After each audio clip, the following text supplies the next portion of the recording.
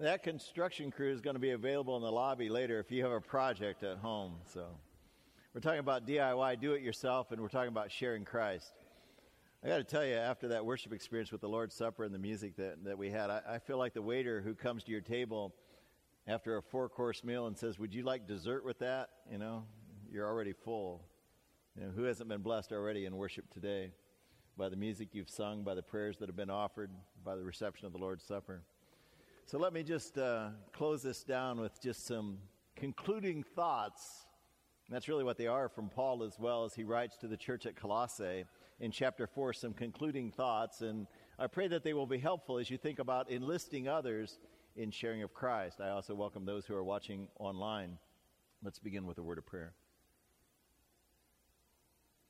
May the words of my mouth and the thoughts of all the assembled hearts prove acceptable in your sight, O Lord, our strength and our Redeemer. Amen. I mentioned how easy it is to get our priorities mixed up. You know, life tends to make its demands of us, and we tend to listen to those demands, and we think if we don't, they're going to come and repossess something that we own. And so we get busy doing things. We get busy with work. We get busy with activity. We get busy with accomplishment. And sometimes the things that really mean the most to us take, second place. I said in leading into our confession that the most important things in life are not things. And yet things tend to preoccupy our time. The only time that we stop and realize that that's not the case is usually at the end of life. And we at this place, as pastors, experience life vicariously through your lives. And every week it seems like we're conducting memorial services. In fact, last week alone we had 3 different funerals here. And we not only conduct the service, we also sit down with the family and we talk about all the memories. And the memories aren't about great accomplishments. They don't bring all the plaques and all the awards and all the letters of success to share with us. They talk about personal memories. They talk about interaction. And they talk about you. They talk about friends who have meant the world to them and who have sustained them, and how at that time they especially realized the value of relationships and the importance of people. So today I pray that I can help you recall that and be more intentional about the relationships you have, even as Paul speaks about a lot of relationships in the conclusion of his comments in his letter to the church at Colossae. I wonder how many of you have heard of this story involving this athlete, number 18 here, who has the word Tipton across his chest. That's because he plays for Tipton High School. It's a town in Missouri. How many know where Tipton, Missouri is? Wow, a few of you do. You are country people for sure. You know, it's a small country town a little bit west of the city of Jeff City. And Tipton High School was playing a rival high school in a game on Halloween, October 31. And in the last minutes of the game, this boy was asked to carry the ball, was tackled, and suffered a traumatic injury. So traumatic was the injury to Chad Stover that the game was stopped. An ambulance was brought out, and he was carried away to the University Hospital in Columbia, where he and many, many strangers who were at the game began a life watch on his behalf. Unfortunately, last Thursday morning, he died in his mother's arms. His mom had an opportunity to reflect on how drastically her life had been changed through this one incident. And she, like many who have a child or a loved one in a health crisis, had begun to post on a public place her thoughts and her reflections, and to keep people informed about Chad's progress. And here's what she wrote on the day of his death. She said, "As most of you know, Chad is now whole again with the Lord. I held my sweet boy as he slipped away early this morning. There's a hole in my heart that will never be filled. Just when I think I'm out of tears, more tears seem to come. I miss him so much already. Chad is gone from my sight, but not from my heart, not from my soul. Chad moved many of you to pray, to become closer to God, to hold your family a little tighter every day. Please, in his memory, continue to honor that closer relationship that you have with God. Pray daily. Kneel every day. And when you kneel on the football field, say a prayer.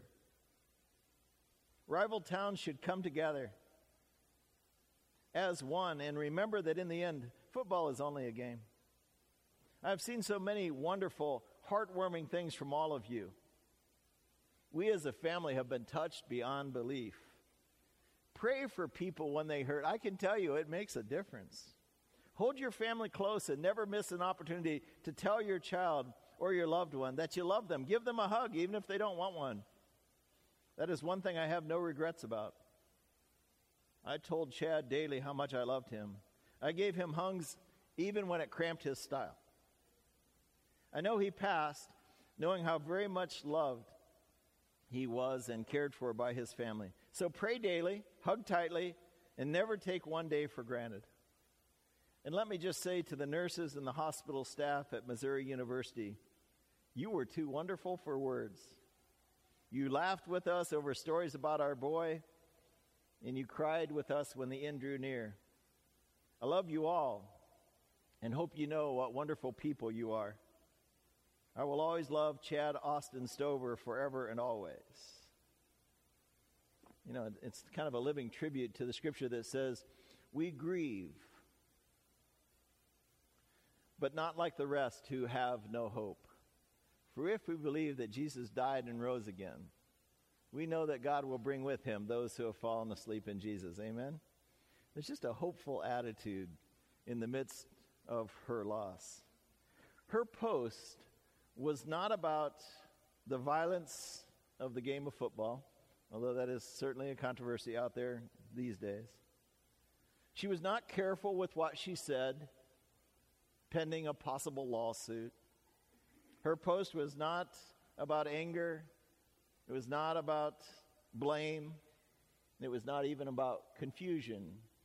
It was about her love for her son, and it was about her appreciation for other people in her life who made a great difference to her, and how she hoped that Chad and also her family's witness would continue to make a great and ongoing difference in the lives of others. And people were touched. I don't know if you read your news like I do on the internet, but that's mostly where I get my news. And after a story gets posted like that, there's a section for comments that go on for pages. And almost always you'll see some real negative statement made, you know, some blast about this or that. But not this time. You know, the nature of her words called everybody a bit higher. Big Nick wrote, "May God keep you and your family. Thank you for reminding us of the importance of not wasting another second or a minute. Hold your family close. Tell them how much you love them, even if they don't want to hear it or if they think we already know. Make every moment count." Fan 0362 said, "Condolences to the family of this young man, and thanks to his mom who, through her grief, was able to write such an inspiring letter."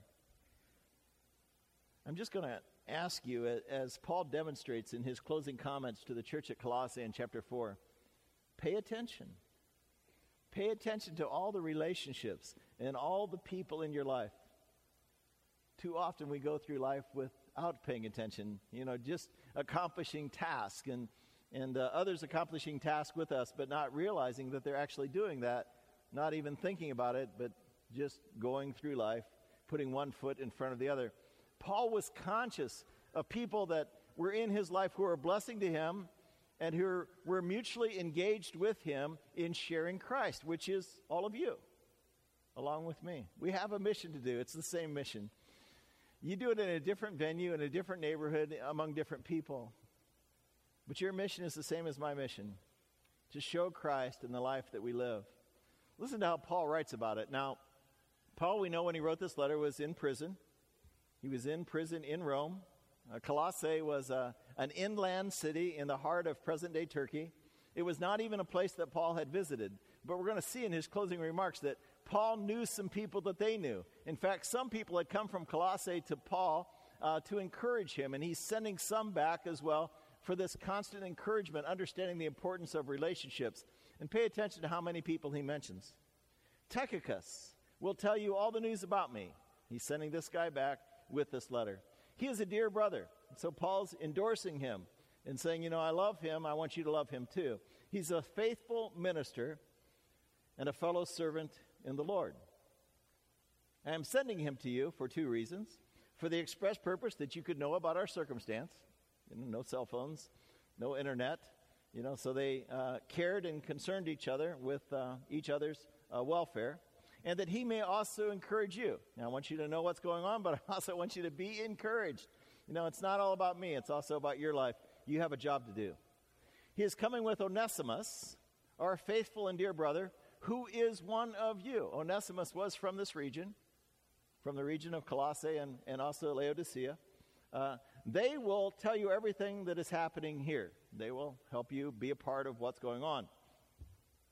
My fellow prisoner, Aristarchus, sends you his greeting, as does Mark, the cousin of Barnabas.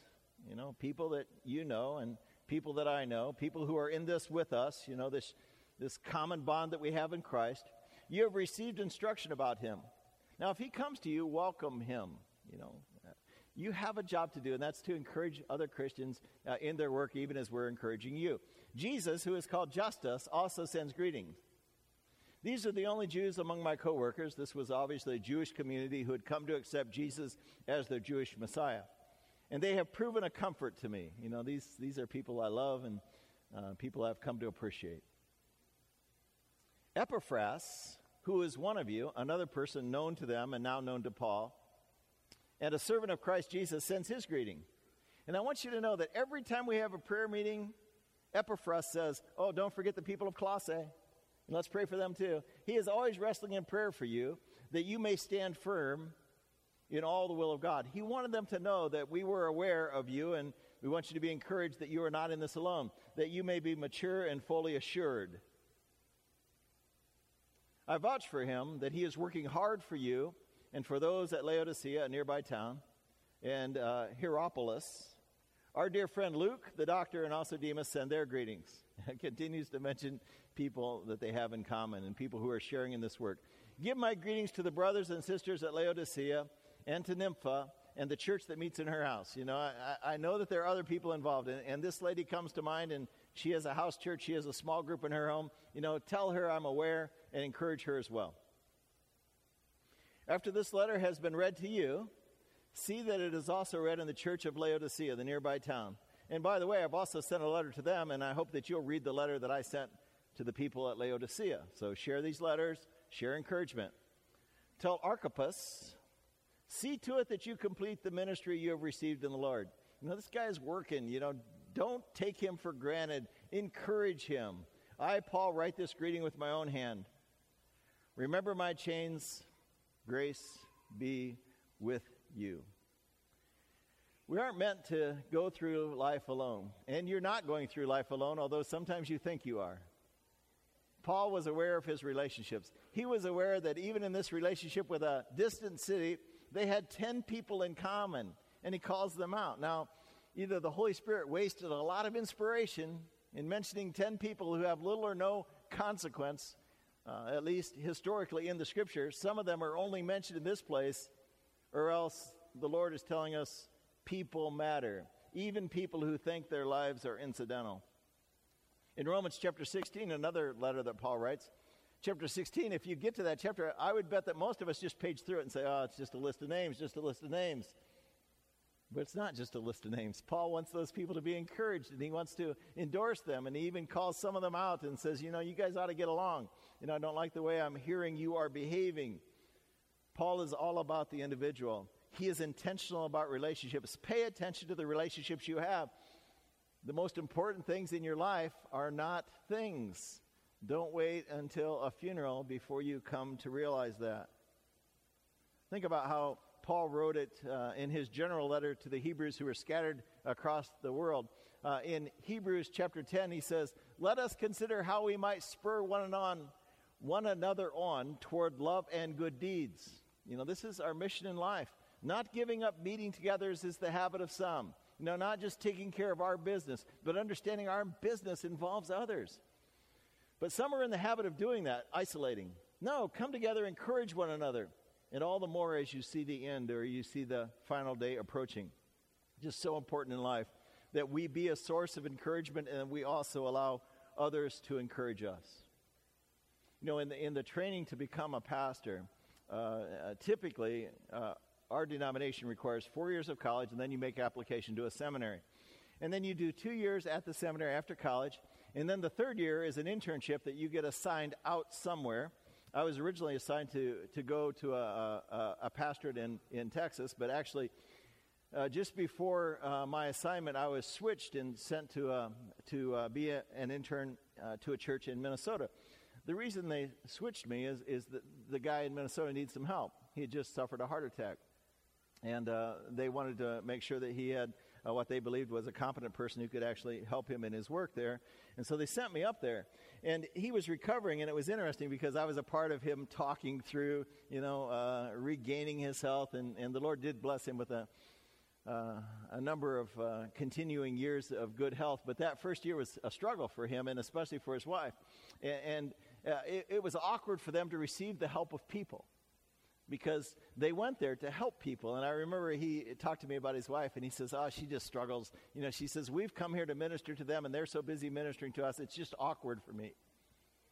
And he would say to her, there's a ministry in letting other people minister to you.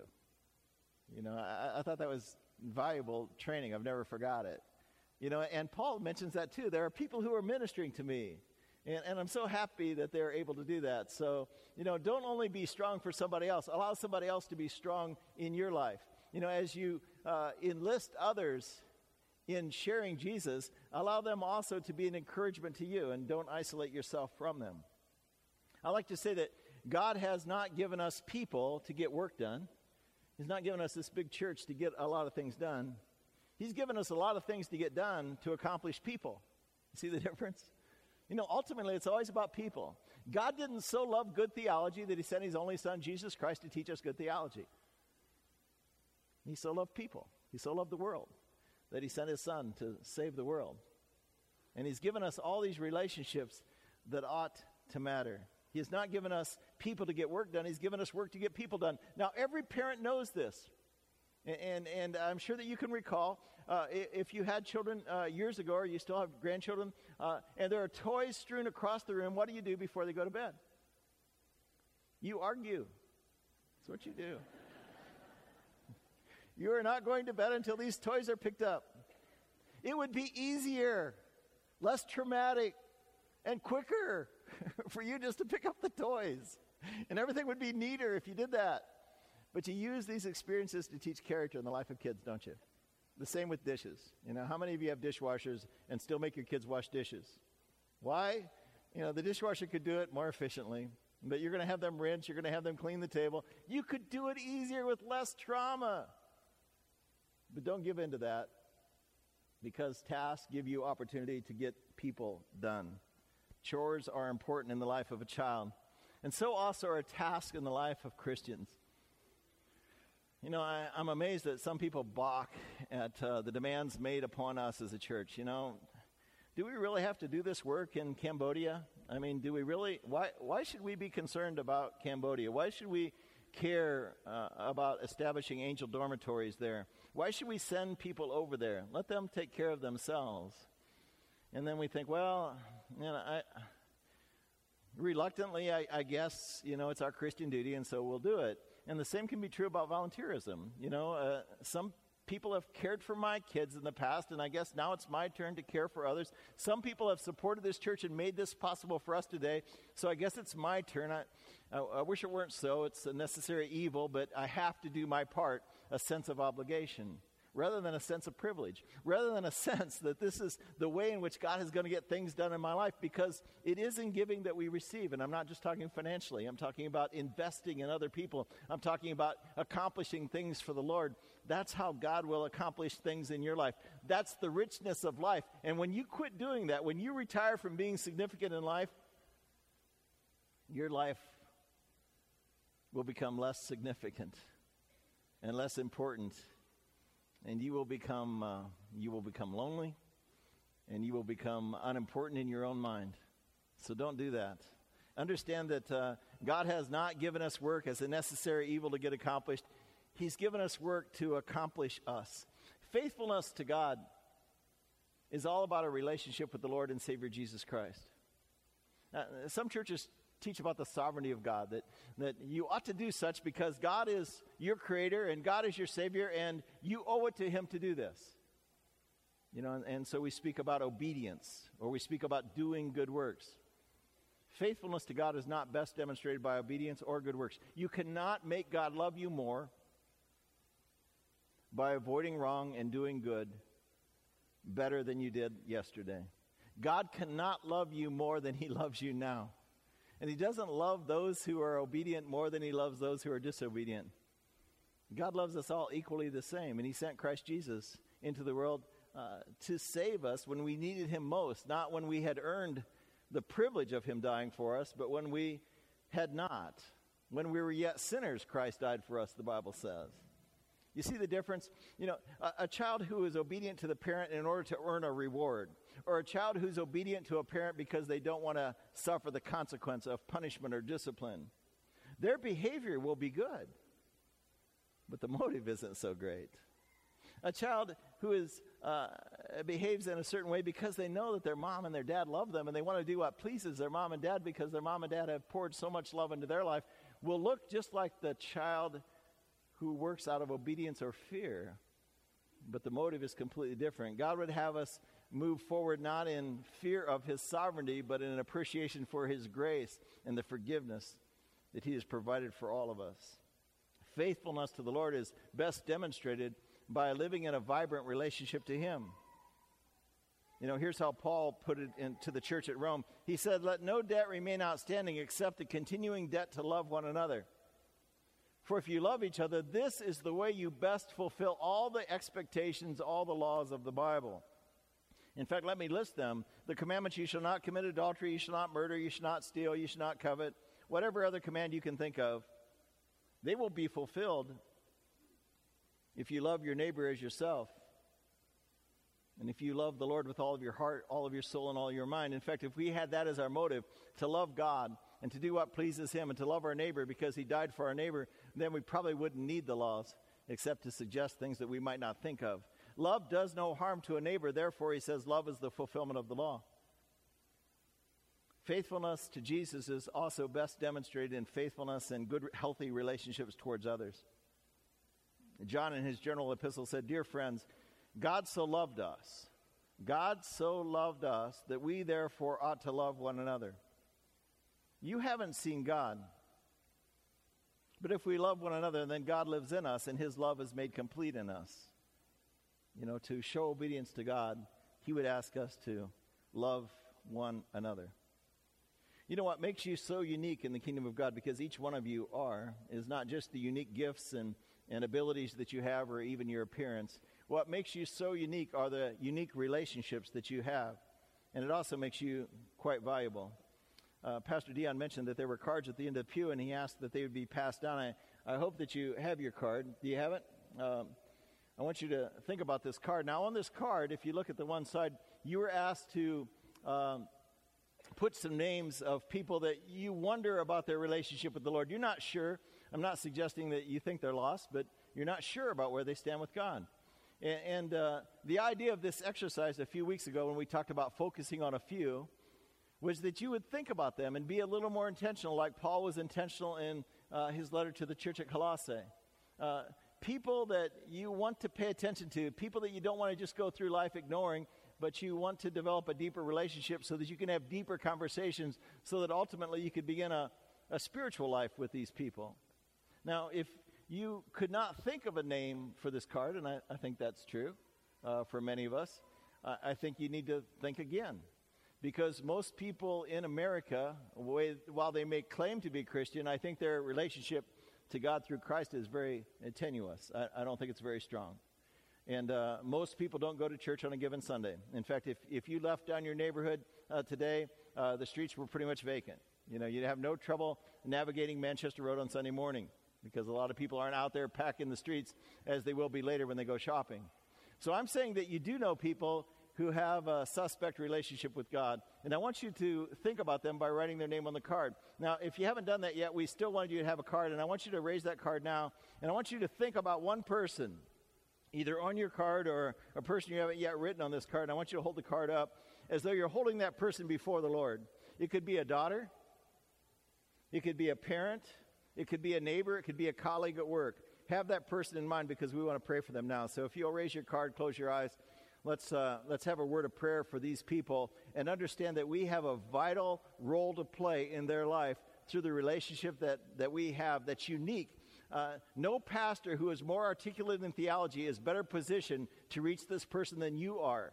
And so we pray for them. Gracious Lord, as I raise this name before you, I ask that you would open my eyes to see the possibilities. Keep me attentive to them and help me to use the opportunities that I have to open conversations that would be sincere, that would not be manipulative, but would be sincere out of concern because you want me to truly be concerned for their well-being. That I would know a little bit more than where they work and what their name is and the names of their children.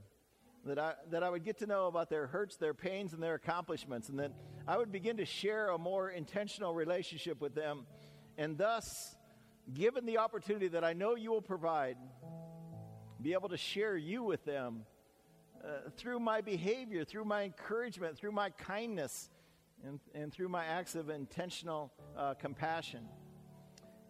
Help me, Lord, to be the link from you to them, that we might fulfill your expectation to be witnesses in this world. We pray it and we expect it in Christ Jesus' name. Amen. And now let me share with you the words that Jesus himself said as he left his disciples, because he gave 12 guys the job of saving the whole world. And he said, so go and make followers of all people. That's what he said. He said that to you too. He said it to the 12, and you are here today because they did. Go and make followers of all people and bring them to baptism. Have you ever asked, have you been baptized? Would you like to be baptized? Call us. We'll help. In the name of the Father, Son, and Holy Spirit. And then demonstrate. And also invite them to Bible study. Help them understand all things that God has commanded, not out of concern for obedience, but out of concern for blessing in their life. Teach them to observe all things whatsoever I've commanded. And don't forget this final thing that he said to you. Don't forget, I will be with you always. This job isn't yours to do alone until the end of the age. As Paul employed others, as Paul engaged others, so we also ask that you would engage others in intentional ways to bring them to the knowledge of Christ. And by the way, in doing so, become blessed in your own life. Amen.